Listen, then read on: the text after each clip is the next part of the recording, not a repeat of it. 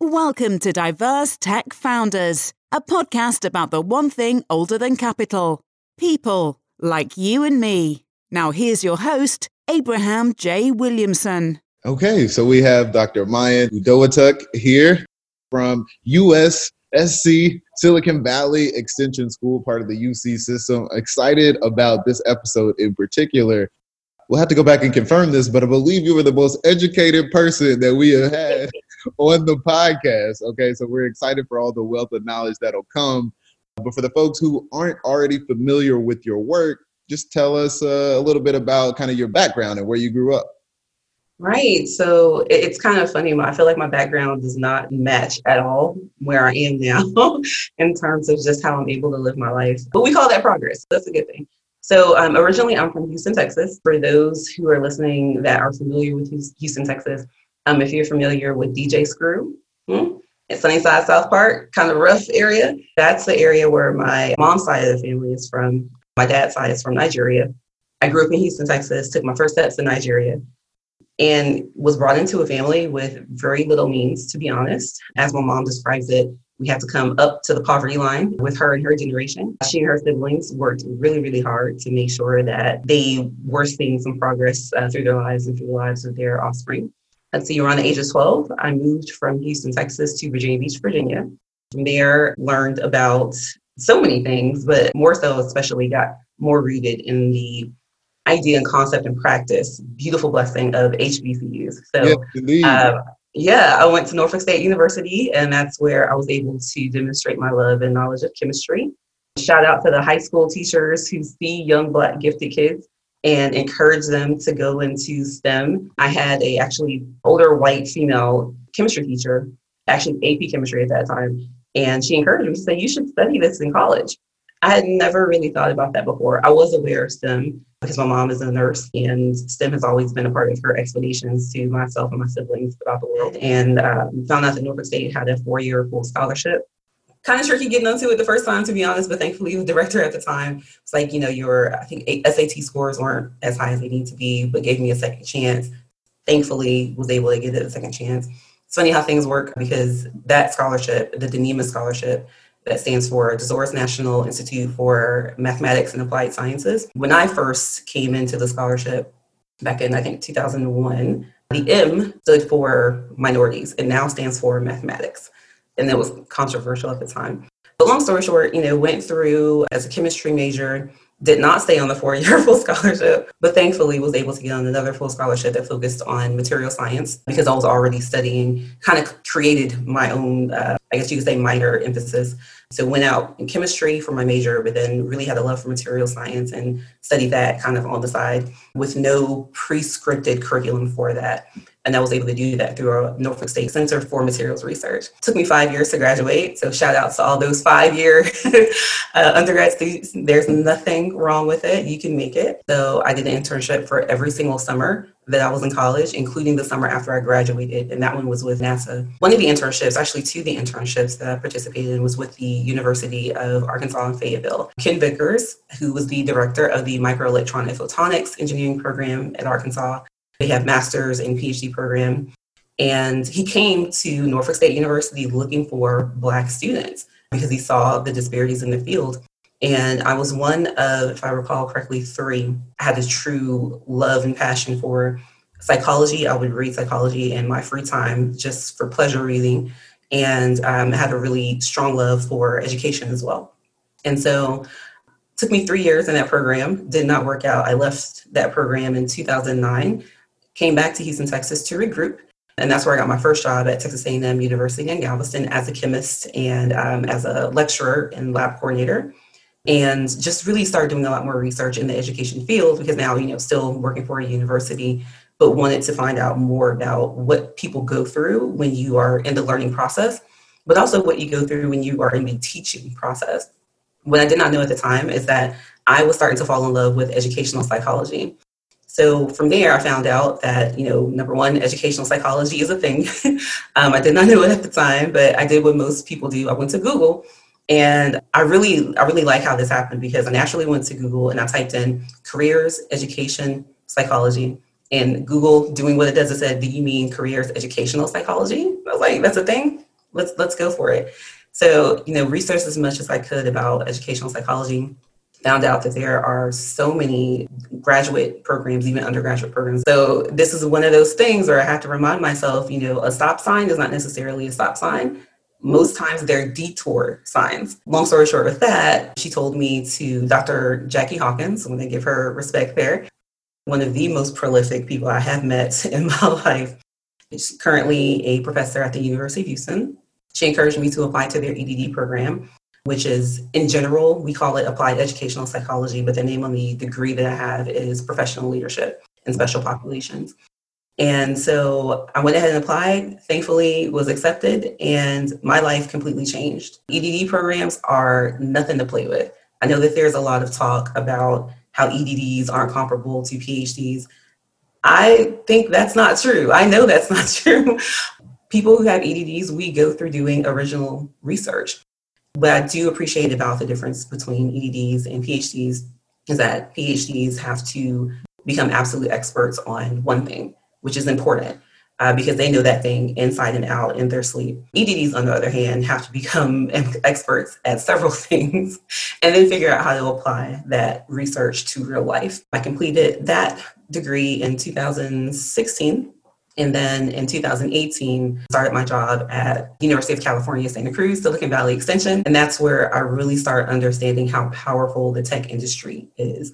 I always knew it was powerful, but seeing it in action in the heart of Silicon Valley through living in San Jose and working in Santa Clara, having a job as a director of the engineering and technology department, having to be introduced to such concepts as embedded systems, VLSI, computer programming, understanding who the key players are, so that I can identify experts in the industry who can come and help us develop curriculum so that we can offer it to folks. I was a liaison between higher education and the tech industry. It was my job to go out and find out who the key players were when it comes to engineering and technology, find out what their current workforce issues were in terms of gaps in knowledge, predicted trends that would influence our curriculum, and figure out how to hire these people so that they can develop curriculum for us. Wow. That's a lot there. You packed in. It is.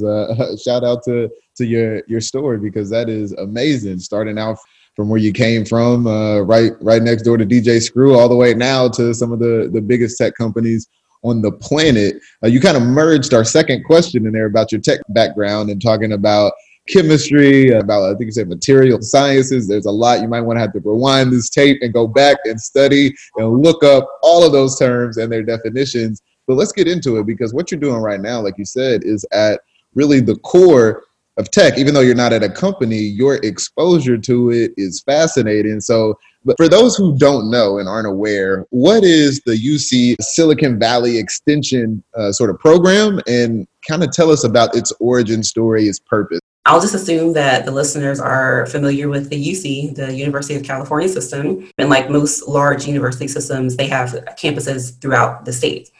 And the specific campus I work for is the University of California, Santa Cruz, which is in Northern California as opposed to Southern California. Unlike our main campus in Santa Cruz, we do not offer degrees such as bachelor's degrees, master's degrees, or terminal degrees like PhDs or EDDs. We offer credentials that show that students have taken individual courses, but we also offer some other credentials, more recently digital badges, towards showing students have completed specializations, which we are calling our specializations a grouping of 3 to 4 courses that have a similar theme.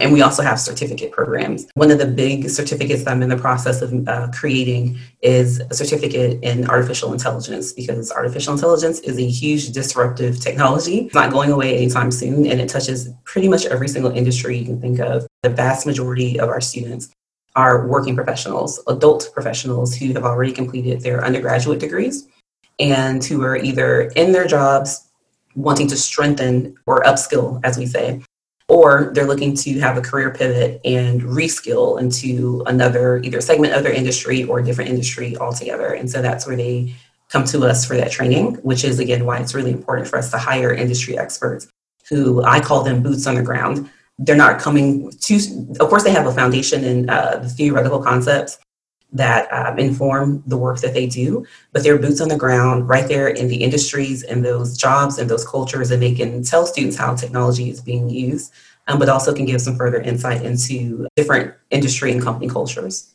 Got it. And also, thank you for checking me on the campus. I think I slipped up and said the wrong campus. It's a very big system, but it gives us a chance to really kind of dig deeper into the extension program. So you're offering a lot of educational opportunities for people who are working, who may or may not be familiar with the various programs. They can dig deeper.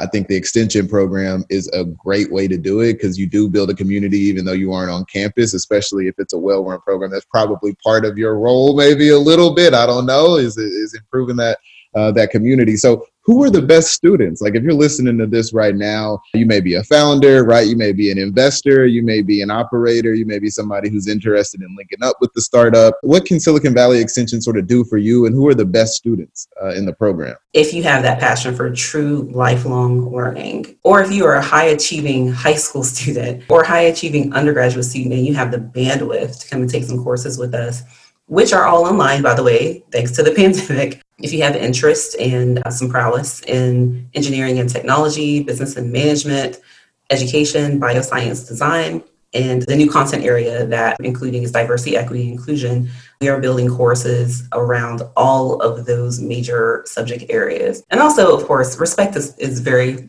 important, Got it. That's good. And you may answer this question like a parent would when asked who their favorite child is. But I'm going to ask you anyway, what is sort of the most popular course right now? Kind of going off script a little bit, but I'm curious because it sounds like you all are really covering a comprehensive landscape. I mean, you all have a lot of courses that you can offer, people from high school all the way up to, PhDs or industry experts. So what is a course that you found that, like, if you don't sign up early enough, you might have to wait until next semester or next quarter? Or is there a class that people just seem to coming back to? Our most popular courses fall under our database and data analytics certificate, our computer programming certificate. Specifically with computer programming, our Python courses are very, very, very popular. They're actually the most searched word that we have on our website. We also have some popularity within our social media marketing courses, administrative professional courses, and Internet of Things courses. I think the more that we're building out courses around artificial intelligence, those are going to be widely popular,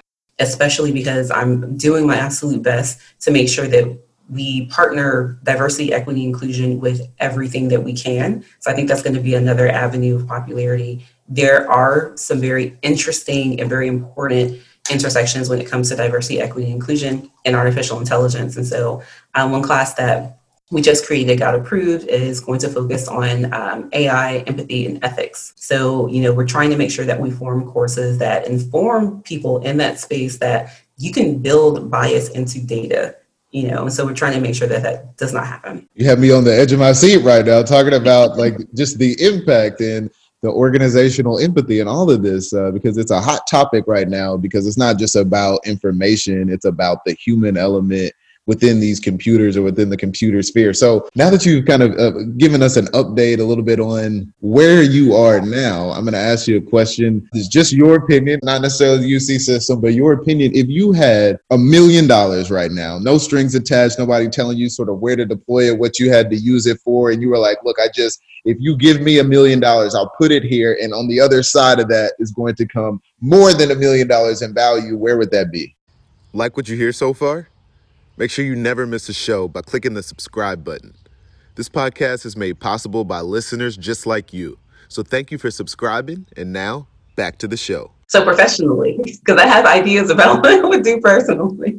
Okay. I would say professionally, what I would do with $1 million, I would definitely give a certain portion of that. Not sure the numerical portion, but I would give a certain portion to my job, to be honest.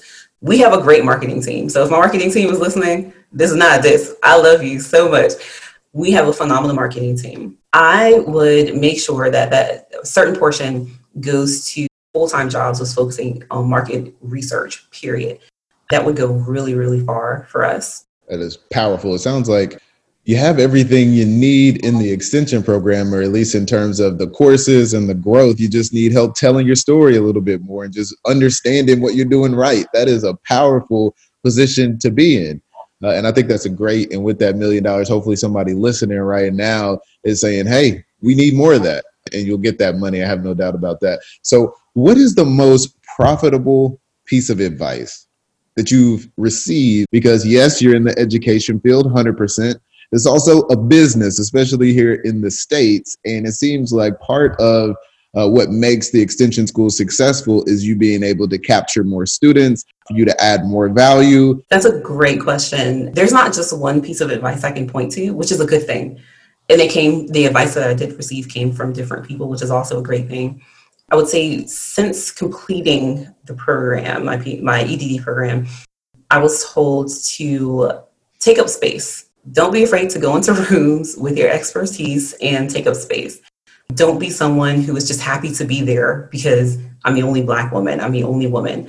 Take up space. I deserve to be there. Michelle Obama said that. But thankfully, I also got that same advice from people in my personal life who have been mentors for me. One of the other really great pieces of advice that I received was from Dr. Jim Hammonds. He's actually my very first mentor in education. I met him when I was at the University of Arkansas. And he actually did not teach in the microelectronic photonics or even engineering department. He taught in the School of Education at the University of Arkansas. He said, okay, now I'm going to tell you, higher education is going to get a lot worse before it gets better. I had to shift from being a philosophical educator to someone who does understand very clearly that education is a business, just like you stated.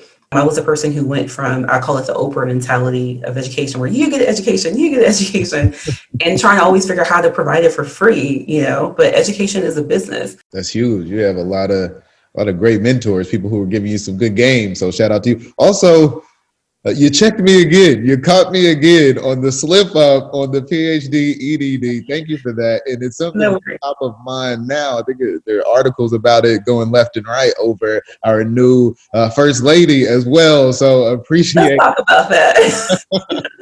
Yeah, no worries. Yes, address her correctly. Dr. Jill Biden. If she were a man, it wouldn't be a problem. Like, if we're being honest. Let's just be real. She earned those credentials just like I did. So, yes. 100%. That's why I wanted to make sure I got it right. Because in my head, I mean, like I said, most educated person on the show, but it's an education for all of us and really understanding that you have a terminal degree in what you're doing. And not only that, you are putting it to practice. Like, you are teaching other people and helping the UC system to attract and draw in talent and then make them more talented people. In terms of, actually linking up with the extension school, how do you make money? Like, if I come in, do I need to sign up and get like a degree? Like, am I getting course by course? Is it a program, a set of courses? What is sort of the business model for the Silicon Valley Extension School in particular? We do have a very flexible model, I would say, and we're investigating ways to have even more flexible additional models. When you think about an undergraduate degree program, you can't necessarily just take one course because you're interested and then be done with it. You're signing up for the whole shebang, the degree. With the Silicon Valley Extension, like other extensions, students can come in and take one course. If that's the only course they're interested in, they can take that one course and then have a transcript that says they have taken this course. I've provided some skills verification letters to our students who are on student visas, and I've been able to go in and provide some additional documentation that said they took this specific course and now have these specific skills. So, for example, as we're on our way to building the artificial intelligence certificate, before then, we're creating individual AI courses, and then we're finding that some of those courses can be wrapped together in specializations. So one of the specializations that we are about to launch is AI for business, and that is inclusive of 3 different courses. A student can come in and take one course if they want. Most of our courses are about 10 weeks. We do have some other courses that are shorter, maybe 3 weeks, maybe 4 weeks. When it comes to the specializations, those can be completed in about 6 to 9 months. Millennials are going to change careers up to 5 to 7 times. How do you do that? You can change your education. You can change your skills. And a good way to do that is to come in and take courses, to come in and take specializations, and get those credentials that show that you now have the knowledge that can be applied to these different job titles and positions in industry. That is super good. Switching gears a little bit, We mentioned one artist to kind of orient ourselves in where you come from in DJ Screw, but now we're going to ask you more broadly, okay? Which artist sort of most inspires the work that you do? And the reason we ask this is because there's a lot of overlap in content creators, creatives in general, in this field, in this tech field, and working with entrepreneurs and them creating, especially in your courses where you are more or less trying to say, hey, how do I be, like your mentor said, creative in this particular space? And artists are doing that on a regular basis. So which of these artists that you've seen or come across in your journey is kind of most responsible for inspiring your work today? The way I'll conceptualize it in my mind is like creatives, like who are the creatives that inspire me? Is that okay? Absolutely. We would love that. There's a part of me that hears music as a musician due to my classical training on the piano. I would say because of that, I am very attracted to musical artists who can play instruments. And so someone that I came across actually kind of recently, but have been just engrossed in their music is this artist called Duval Timothy. He's a pianist, a Black male, I believe. And he has the most cool take on contemporary fused with jazz piano playing. Absolutely love it. There's an artist I cannot get enough of. Her name is Kelsey Liu. But what I love about Kelsey Liu is she plays so many instruments. She plays the cello very beautifully. A Black woman as well. Of course, being from Houston, I have to say Beyonce. Put on for your city, then. I have to. She takes her time with her creativity. She does what's in her heart. And I love her business acumen. She is a true business woman. Anyone who has done old school conscious hip hop, they have always been in my heart in terms of how to attack different problems, how to be. So Talib Kweli comes to mind, Little Brother comes to mind. But then especially these days with the age of social media, I'm very attracted to digital creators. And so there's one that I've been watching recently, like a lot. And it's almost embarrassing to say how much I've been watching her content on YouTube, but she does such a beautiful, clean job in her craft. She goes by the name Halise, which is her name. And just learning from her videos, she lives in Texas as well. Another Black woman. I just love that she is so intelligent, but the way she shares her thoughts and converses, it's so relatable. And I love the way she's open-minded and can have an opinion of her own without bashing the opinions of others.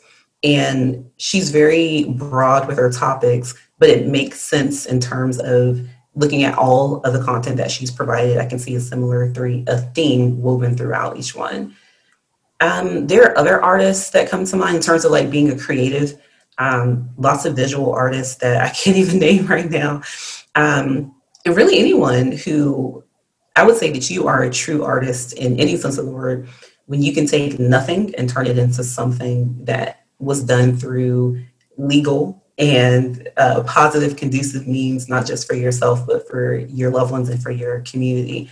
Those are people I look up to because I feel like, in a sense, I'm kind of on the way to, well, I am on the way to doing that. Definitely, was not dealt the best hand in life, but I'm finding ways to be that flower that grows through the concrete. Come on now, you better put your name on the list too. There it is. I can see it for sure, 100%.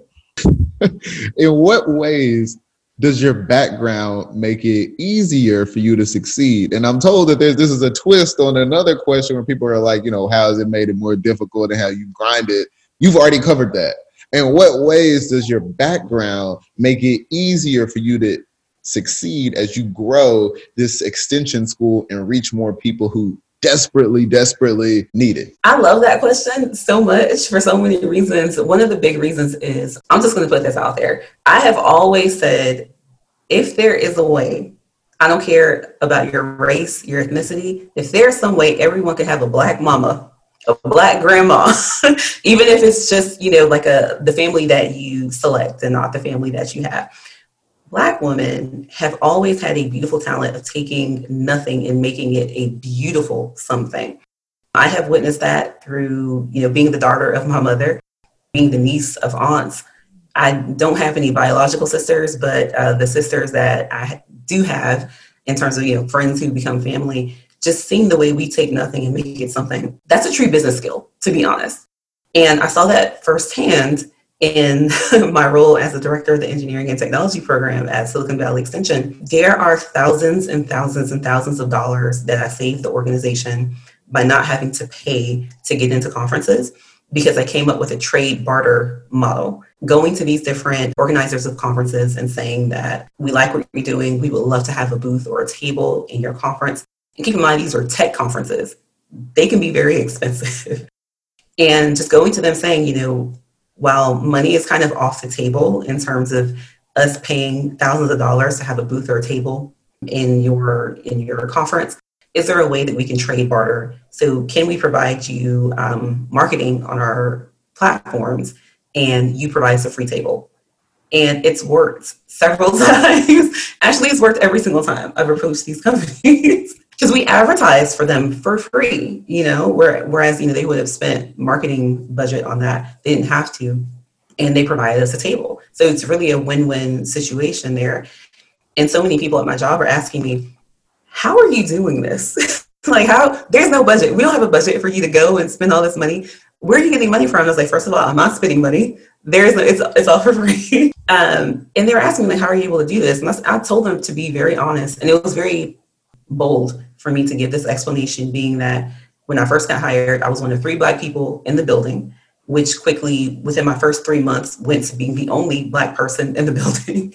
And I told them just straight up, I don't come from silver spoon type of, not saying that my environment did, because everyone has a story. I didn't come from means. Definitely did not come from wealth. I came from the type of environment, the type of family where you have certain cards that were dealt to you. You have to figure out how to make nothing into something. I told them that's really what it was. Growing up where I was seeing at a certain point in my life and in my mom's life, and my dad's life too, seeing that, money wasn't really there in big numbers and really having to scrounge around. And sometimes, a lot of times, somehow there was Christmas dinner, somehow there was Thanksgiving dinner. And I'm like, how's that possible? I looked in the refrigerator, there's not that much there. I looked in the pantry, not that much there. And somehow there was something there. And, just speaking to my family about it, there are lots of different things that you have to do when you don't come from much, where it does excite this creativity in you. And like I said, that's a business skill, absolutely. And so I think that that's one of the major things when it comes to what I've been through in my background that's really helped me out today. I think the other thing is understanding how I roll in the world, how I live and how I move through the world as a Black woman. And not to harp on it too much, because I do relate. Harp on it. They didn't know you had a superpower. Oh, I like that. Yes, absolutely. And it's I love relating to people human to human. But I also very strongly recognize Black people move through life very differently. We have to. And even more specifically, Black women, we move through life very differently because we have to. And I think that having to part is, just like you say, you put it beautifully, it's a superpower. It builds within me such a strong empathy when I see someone being marginalized, when I see discrimination, when I see bigotry, when I see sexism, when I see classism, and even ageism for that matter, all of the intersections that a lot of times young Black female professionals have to deal with on a regular basis, not just professionally, but even at home sometimes. And so I feel like, being a Black woman who didn't come from much, it has created this superpower in me where I can learn how to navigate different situations. There is, and it's being fine-tuned, but I feel like there's this intuition that gets stronger and stronger every day. And it's been so helpful at work when I am vetting different possible industry partners. It's like a BS meter, when I'm hearing something like, this is BS, we're not going to go with it. And maybe colleagues are like, no, this is great. We should really try it. And I'm like, okay, if you need to hear the BS spiel, that's fine. I'm going to sit here quietly and take my notes. And then when the meeting's over, we will have our post meeting and I will go through my list of why this is BS. I want to ask you about the geography a little bit, because it's come up a couple of times. How does being from Texas and Houston in particular give you an advantage in Silicon Valley? Oh my gosh, that's a great question too. And kudos to you. These questions are fire. So it was interesting. Coming from Texas, which is, in the Bible Belt, it's really couched in that itself, the Bible Belt. I myself am not particularly religious, but I am spiritual. Coming from an environment where I would say in the work environments I've been in Texas, religion and God are spoken about a lot more freely without a lot of, I think the understanding is there, but I think maybe it's a matter of the environment. There are people in Texas workplaces that are not as religious as people might assume that they are. And so going to Silicon Valley, that was pretty different because there was vastly less speaking about religion and God. And I'm not going to lie, it made it very interesting because I saw that the spiritual side of me wanted to be even bigger. But then being in an environment where that focus wasn't there was interesting. And I would say interesting in good ways. But then it also forced me to seek out, like, okay, who are people here? What I really appreciate about Silicon Valley is there are so many different types of people from different parts of the world who are represented there, and they bring their different religious and spiritual backgrounds. In Texas, you speak to everyone. You say hello to every single person passing you. And a lot of times it's not just a hi, it's a, hey, how are you? There have been so many times where whole entire conversations have come about with complete strangers in Texas. California, I personally, again, not for everyone, but for me, I didn't see that it was like that. I got my feelings hurt, not gonna lie, when I moved out there in 2018. Didn't have a lot of people speaking back to me when I would speak to them. And then just kind of learned, okay, let me just, if I'm leaving my place, let me just go on and handle my business. Don't necessarily have to speak to every single person on the street. And then coming back here to Texas, I had to retrain myself. Okay, you have to speak to people when you're passing them. I also think the pace is a lot different, if I'm being honest. For me, I found that Silicon Valley and that part of California was faster paced. And it could be that because I was so much having to be entrenched in what was going on in the tech industry, things move very quickly. Things can move quickly in Texas and specifically the greater Houston area. But it just seems like there's a Southern comfort to everything that Texans do, which I appreciate. It's very nice. But then I also have to be very honest and see that the Southern hospitality for some people is real and it's genuine and authentic. For other people, it's passive aggressive. And I had to call some people out. So I'm just like, okay, you're saying, certain things to me, but I can tell by the way I'm actually being treated, something's going on here. So name a pivot that you think saved your career, because you have had quite a journey. I mean, very deep on the educational front. Was there something that happened? You came sort of to a fork in the road. You could have gone this way. You could have gone this way, but you chose this way and it made all the difference. Yeah, definitely that microelectronic photonics engineering program that did not work out. That made a huge difference, I would say, in the rewarding feeling that I have in my career. Sorry, that's my dog. In my career that I have. If I were to have stayed in engineering, I am positive I would have done probably a lot better financially because it's very well known. Higher education is not known to be one of the most affluent industries regarding how they pay, unless you're in certain very high positions. But for engineering, it's different, right? But I was really having to pay strong attention to what I was going through in terms of being in microelectronic photonics, being in engineering, not feeling fulfilled, not really seeing anyone like me, and really spending the vast majority of my time in labs with chemicals and equipment, not talking to people. I think the very strong pivot, very helpful and important pivot here was moving from an industry, specifically the one that I have. There are some sectors in engineering that are more people focused. That wasn't necessarily the one that I was being trained to be in. Moving from an industry that was more people focused in terms of who we're targeting in terms of our audience, but also in terms of working with people more so than working with chemicals and equipment. That was a hard pivot for me, but it was important because I feel like people skills are important. And I honestly, just for me, I kind of felt like my people skills were starting to kind of turn into that caricature of the scientists that a lot of us have, where, we're just wanting to be with ourselves and our chemicals and equipment and our experiments, especially if you have an experiment that takes up a lot of your time, if you're dealing with something that's living. There was an internship I had where we were dealing with cells that need to be fed every 4 hours. I had no time to do anything because every 4 hours I had to pause and go feed the cells. So I think that pivot changed a lot because I was able to find educational psychology, which turned out to be a field that I can not only find success in, but I could thrive. And I feel that a lot of educational psychology speaks to who I am as a person and allows for me to be expressive in different ways, creatively, professionally, and even personally. Since your dog wants to get in, what's your dog's name? What is your dog's name? Don't judge me. Her name is Khaleesi. Nice. That's a good Yeah. name. I heard that name before, but okay, now, Khaleesi, we see you in the background, so you want to pipe in, feel free to join whenever you want. Which communities have been the most helpful in sort of growing your vision? And you have, it seems like multiple brands. You have UC, you have your personal brand. Which communities have been most helpful in really supporting you and your vision? Right. So I would say, to speak from like more general communities to more specific, the general communities, definitely communities of caring, strong Black women, first and foremost, inclusive of caring, strong Black men.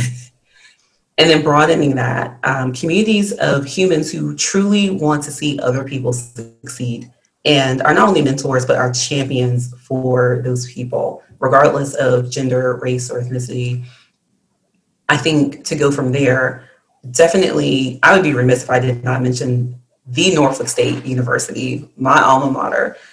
That was the first time I had ever been introduced to so many gifted, talented, brilliant Black students who a lot of them today are medical doctors, physicists, chemists, biologists, mathematicians, computer scientists, and they're Black. You know, I just saw a lot of them. So when I hear that there are disparities, I always have to understand that, yes, those disparities are there. For me, it was hard to accept that because I came from a group full of those people. I was one of those people. So I'll say definitely Norfolk State University for instilling a sense of discipline, a sense of pride in who I was as a Black woman and as a Black person, and as someone who was going to go into the STEM field. Definitely shout out to the educational psychology program at the University of Houston, specifically their program focusing on professional leadership in special populations. Giving me the opportunity to earn a doctorate was phenomenal, but then they gave extra support. I was so thankful, still very thankful and blessed and fortunate. The program that I was in at the University of Houston was run by folks who I would consider behavioralists. So these are people with, psychology background, behavior background, and they were able to not only talk to us about the information and knowledge that we need to learn as doctoral students, but specifically my research chair at the time, Dr. Jackie Hawkins, I will never forget she gives check-ins on us as humans, but from a behavior standpoint. And that's when she was able to correctly identify I had imposter syndrome. And I also was grappling with perfectionism. And I didn't know what to name it. But it taught me, number one, it's important to name things because then you can know how to battle it. You can know what skills you need to cope with it and improve it. But she helped me to see that there are certain things that are within me that are holding me back or making things more challenging than they need to be. So I would definitely shout out that particular group. I would also shout out the UC for taking a chance on me, Silicon Valley Extension for taking a chance on me. From what I understand, they needed someone who did have my educational psychology background, but also a STEM background.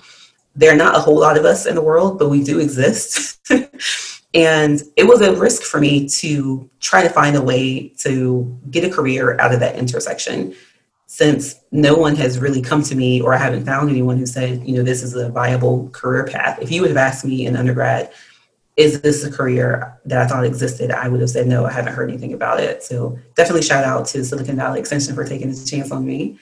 And I will also say, just shout out to, again, this kind of goes back to the general, shout out to the different organizations and communities and just individual people who understand that there's a plethora of individual difference from person to person, regardless of their packaging, and find ways to connect, support, and love each other. I call those people my tribe. I'm very happy that I have that tribe. I'm very excited about how diverse that tribe is with age, race, gender, socioeconomic status, everything. It's been a journey, and I'm very fortunate to have these people on my journey. And I'm hoping I'm contributing something back into their lives as well. Oh, one more organization, SAS. This is a nonprofit organization by one of my good friends, Tiara Gilder, author Tiara Gilder. SAS stands for Sisters Advocating Second Steps. And it's built on the premise of, it's so easy to say, I want to do this, I want to do that. That's your first step. But what are you doing in terms of your second step, following it up with actionable items to reach the goals that you've laid out for yourself? Through that organization, it's really caused me to question, what am I doing to turn my wishes into goals and goals into plans so that I can actually have, a life that shows I had a thought, I had something that I want to do, but here I am actually doing it. So shout out to the Sassy Sisters, as I call them. Yeah, so I think that's about it. It's quite a list, power packed. In fact, I don't think we've discussed this yet, so I'll give you a little bit of background before I ask this next question. This kind of all came about, this Diverse Tech Founders, podcast and community, through an app launch party that became multiple app launch parties in the future. And it's not unique to us. We didn't sort of come up with the idea, but essentially what we did was we invited, 50 or so folks into an apartment, a homey, kind of comfortable, art-filled aesthetic, with people who were interested in technology. And we would profile a founder. That founder would come. We would all, 100% of us, download the app, use the app, and have interaction with that particular founder. Had a little agenda. I would welcome people, say, hey, we're here because less than 1% of tech startup capital goes to founders of color, right? Like, this is why we're here, because we're trying to leverage the one thing that's older than capital, and that's people like you and me. And that feedback is actually quite expensive. And we were providing that basically at a very low cost to people. Through wine and pizza, right? So we would have the person who was hosting or the venue speak. We would have an interfaith blessing of the app from one of our spiritual leaders come. Okay. I love that. It was awesome and unifying us. Okay. Then we would pull somebody at random from the audience and have them talk about why it was important for us to be there in the room. And then the founder would give a speech, and then there was a Q&A session. And this question is about that Q&A session. When I'm not going to say if, because one day you will be in attendance, I am sure. When you come to an app launch party for one of these founders, what is a question you think you would ask at this app launch party? Oh, wow. I love that question. So I think there are two that come to mind, actually, if that's okay.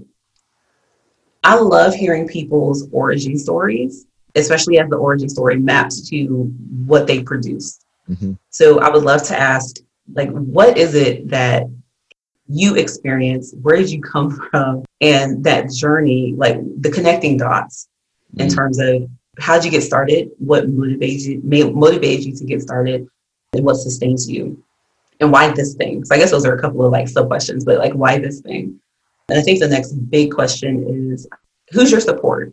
Because I can only imagine, I haven't gotten a business together of my own at this point yet.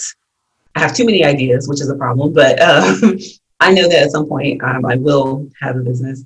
And something that does terrify me is how do you sustain yourself, especially if you're first starting off, because you have to be everything: the CEO, the founder, the marketing maven, the accountant, everything. And so we'd love to hear, how are people sustaining themselves mentally, physically, emotionally, financially, especially if you're just beginning, and what's some of the software that you can use to make things easier? Yeah, I think those are the two big questions I would ask. So the first question is, who are you and why? What led to that? And then the second was, how do you keep going? Both very strong questions. I love hearing about folks' origin stories. And I think sometimes it gets a bit lost, that narrative, because we get so into, what's your CAC, what's your LTV, what's the revenue, and all of that is important. And you're going to mention it, but you're really investing in the person as well. Is this the right person to do this thing? So does it feel like we've come to sort of the conclusion? We've been going and rocking and rolling for a little over an hour here. But this last question is one of my favorites. Spoiler alert, we're going to have one more question, so we figure out how we can stay in touch with you. But until then, can you describe what's the most valuable thing that you do for your students? When folks come to the extension program, what is the most valuable thing that you're able to provide them? Oh man, I love this question because it actually comes as a point of pride for me. So when I first came into the extension, they had these things called info sessions, which gave a lot of information about particular courses and programs, which is great and is needed because people need to hear that, especially if maybe this is the first time you're hearing about extension. What I was finding at that time in the role of the director of the engineering and technology department is that students were yearning for deeper information. The technical skills are foundational, they're important, they're key. However, those other conversations about how do I get into certain companies? Do I actually want to work in that company? What's the culture? Where am I standing now in terms of my skills versus the skills I need to have for a particular job? What kind of jobs are actually going to be in this field 3 to 5 years from now, as influenced by the industry trends? What are the specific skills that map to, so specific skills that they learn in the course, and how do they map to specific skills for job titles? I was finding that different students were having those questions, and it was getting a little exhausting having to funnel, students to instructors one-to-one manually. And I thought, why not just have a community conversation about this? We have access to some of the most brilliant minds in Silicon Valley. And so that's when I created the Career Exploration Series, which is now the job market insights that we have. When I first created it, it was on site. This is before the pandemic. And a lot of it focused on AI, since it's a disruptive industry. And I just pulled together the industry experts in AI that we had, and we together curated a list of questions, had conversations with the attendees, and they were always well attended, and they were free. That was important. I was like, I want these things to be free and accessible to anyone who's interested in AI as a career. That went very well. And I told them I didn't want the Career Exploration Series to just be within the engineering and technology department, because these are applicable conversations for all of the departments that we have represented. Speaking of business and management, design, education, and bioscience. And so since then, with the pandemic, of course, those questions are still there in terms of students wanting to know, I guess, like the soft skills questions, I guess you can call them. So we have now the job market insights. So it's like Career Exploration Series remix for the current backdrop of our current time with the pandemic. I would say that's like a point of pride, because again, it was taking nothing and making it something. Within that something with Career Exploration Series, one of the most fun and most rewarding Career Exploration Series that we did was a cross-industry panel for women in leadership. I will never forget that.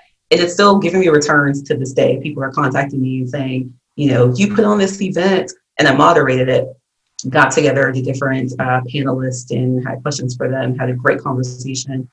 And it's, like I said, still giving me returns to this day, because people are contacting me saying that they attended the event. Would I mind being a panelist on their event?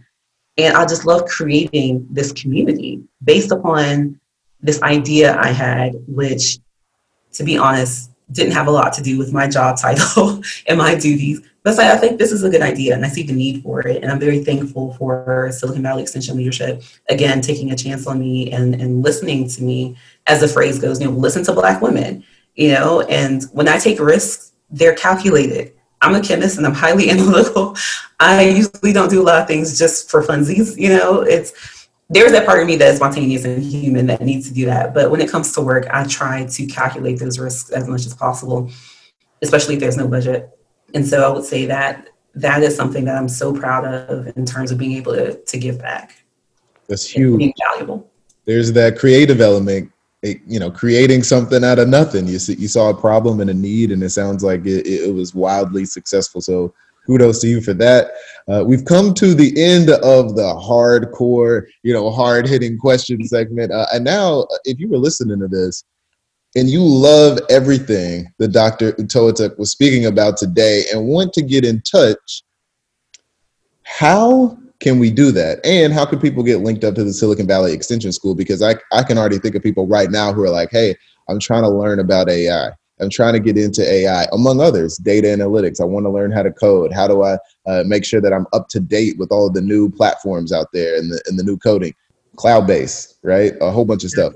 So how can we get in touch with you? If you're like, hey, I want to send something out today and I want to get a response as soon as possible, have the highest chance of creating a dialogue, or I want to sign up today, where can we do that?